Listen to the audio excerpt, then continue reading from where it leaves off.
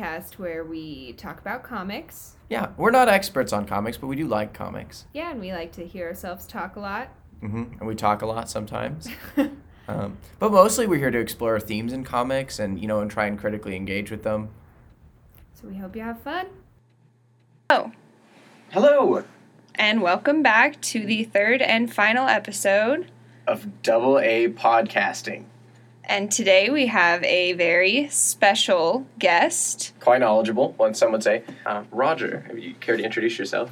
Oh, yeah, sure. I am Roger Whitson. I am a professor here at Washington State University, and I teach the comics class that, I guess, birthed this podcast. Yeah.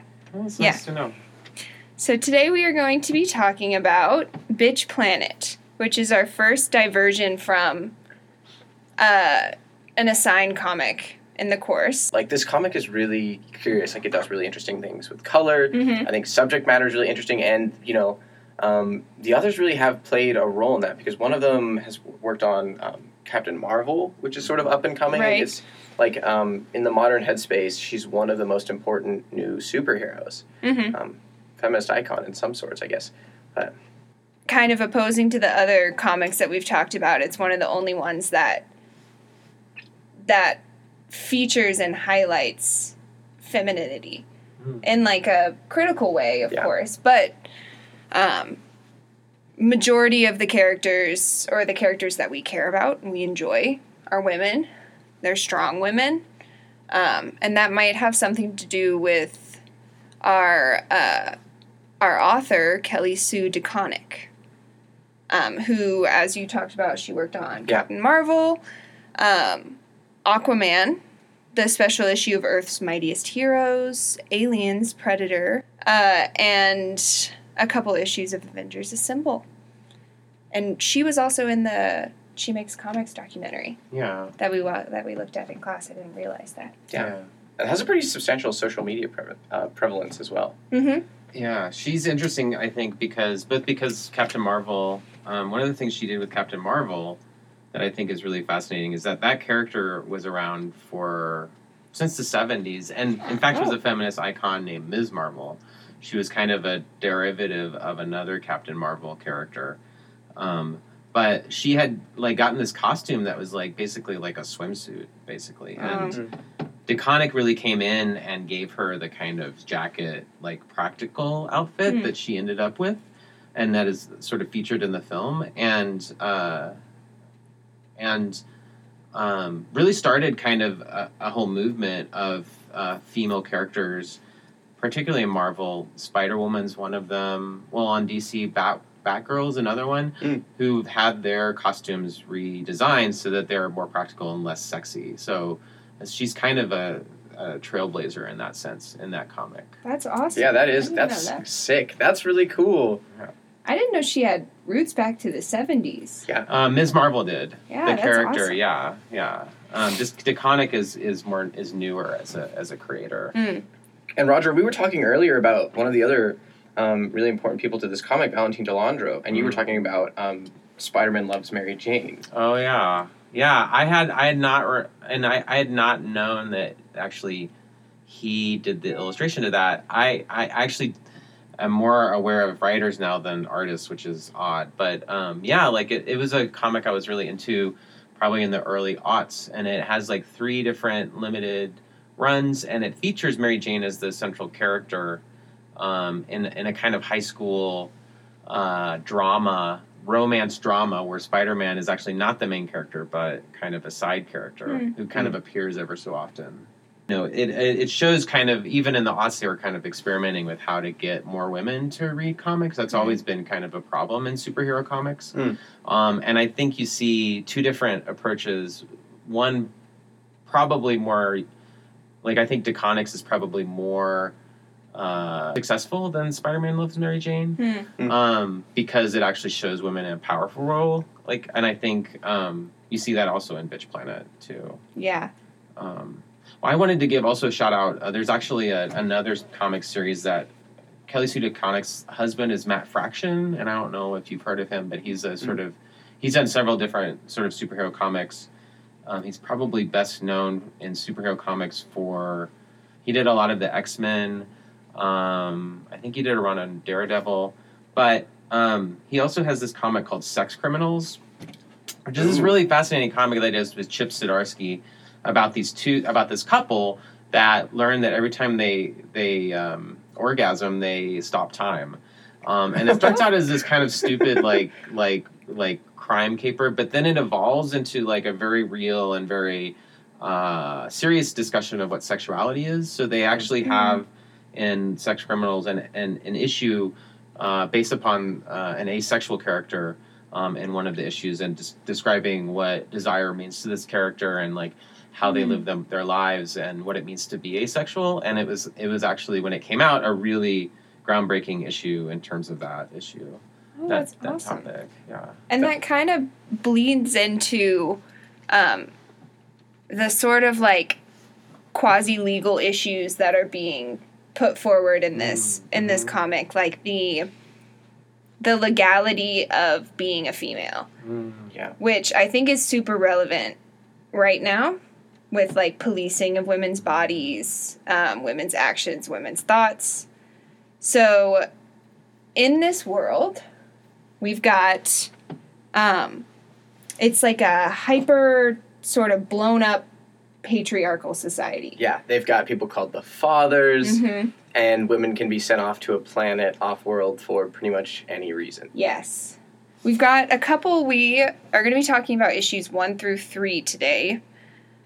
Spoiler warning if you haven't read those. Yes. You can find them online. Probably. We should just probably cut and paste like a Yeah. generic spoiler warning Spoiler warning. at the beginning of each of these. But yeah, they can. Overall, it's under this umbrella of insubordination, which could be aesthetic offenses, capillary disfigurement, which I wasn't quite sure. Does that mean like a tattoo? Yeah, maybe, yeah. I mean, because when you get a tattoo, you're hurting the blood vessels. Yeah, Sometimes you're, like, it bleeds. Permanently That's altering it. Yeah. Seduction and disappointment was Right. Well, and because in the opening scene, one of the women that is jailed and then later dies it's because her husband cheats on her, and she has to then carry the burden That's of him cheating. Yeah, which is really an interesting. It is the patriarchy all the way up, where responsibility can always be deferred onto women. Yes. For things, and men are sort of like freed off. I thought it was interesting too that in one scene, when you have the character that really likes to fight, Penny Rolls, and they use her as like this body image character, but she's just a badass all throughout. Oh. Like, she's beating people up, and she's one of the few characters that's like, she's like very comfortable with who she is, and even though at one point, I think it's in the 3rd issue, she gets these things, electrodes attached to her head, and they try and figure out why she's so comfortable with herself, how she sees herself, and I always thought that was very interesting. You know, that like almost Snow White idea of looking into the mirror and trying to see like what you would think of as ideal beauty. Yeah. And she just sees herself, but she's laughing. Yeah, and that scares them. Yeah. Yes. Yeah, so it's really interesting that what y'all have sort of already talked about in terms of this. I was fascinated by, I think when you mentioned, what was it, seduction and what? Seduction and I think it was seduction and disappointment. Okay, so another way that I can think of reading that is like a woman just saying no. Yeah. Oh, right? yeah. And disappointing a man, which is kind of horrible when you think about it. Right. Yeah. It really is just whatever a cis white heterosexual man would find offensive or disappointing, like anything along those lines, or free game, which kind of it hyperbolizes heavily and kind of opens up to like this interesting fantasy world that they made, I think. I mean, it's very much satire in some ways, right? Yeah, And, for sure. and in all the best satires, kind of exaggerate things that are real, Yeah. that are already there. Yeah. I had, and I don't know if y'all have seen or read The Handmaid's Tale, Oh, yeah. but I found some interesting parallels Yeah. to those two films. But I think there's two, the show and the novel on the one hand and the comic on the other. in some ways it's interesting. I think that thinking about that show and how theocratic it is versus is this really about religion? There's kind of a mockery of religion at most with the character, that kind of weird nun character that's Oh yes. Oh, yeah, in the hologram. intro- The Catholic. And like Yeah. and is dressed scantily, but is also a nun, which is Yeah, interesting. Yes. Yeah, I didn't even pick up on, because they downplay religion so much. Like, they have all that iconography, but it's not part of the story, really. Yeah. Which maybe is why, or one of the factors why Handmaid's Tale is so much more serious. Mm. Or, I don't want to say impactful, Mm. but maybe because this is so satirical and it kind of picks fun at, like, that Catholic imagery Yeah. and makes it over sexual. Mhm. Yeah. I mean, it's very much in the kind of, in some ways, in the genre of the exploitation film, right? Which is a 70s genre that very much is about sort of parading sexuality around. Mhm. And in some ways that are extremely problematic. And so DeConnick, in a lot of interviews, has said, like, you know, I really love exploitation films when I was a kid, but I always felt a little, like, guilty for watching them. Mhm. And I don't know if you've seen exploitation or blaxploitation films. Like I have. But there's some elements like Shaft is a blaxploitation yeah. film. Mm-hmm. It's an interesting. Those two are interesting genres because on the one hand there are some like critiques of the social order. So for instance, blaxploitation films will often have a sort of white police officer that is the villain. Mm. On the other hand, there's a lot of sort of like really messed up kind of depictions of female sexuality. Mhm. There can be a lot of racism in blaxploitation. And so DeConnick sort of famously said, I really love these, but I wanted to sort of rehabilitate the genre and to make it do something that it didn't used to do, which I think is interesting. Yeah. I'd say successfully. Yeah, and I think it's a really cool. I think there's a lot of things because like the art style in Bitch Planet is like this poppy, bright. It is like it does make me think of like an '80s action movie almost. Yeah. Like it's the kind of thing where you'll have dialogue going on between two characters in the front, and then like Penny will be fighting a bunch of guards in the background. So you have like this I love that. violent comedy kind of Yeah. running, and that is really curious. It's cool. I didn't know much about the context of the blaxploitation or exploitation films, but I can definitely see it because it is like tonally a different time period almost. It almost reminds me of, like, I don't know if I know the vocabulary for this, but like 50s retro, like, romance comics with like the pixelated background Yeah. and the super bright pop art kind Yeah. of color. The covers too are interesting because they do seem like they were, like they're torn and or they're wrinkled in weird ways that kind of suggest that they're older. Oh yeah. Um, Which, even though it's kind of futuristic, could suggest like a timeless aspect to it. Yeah. Like maybe it's not 100-something years in the future, right. but Yeah, for sure. And it is exactly. There's little scratches on the front. There's all these different. It almost looks like a comic that sat in somebody's attic or been as Ooh, part of a it's like collection. leather.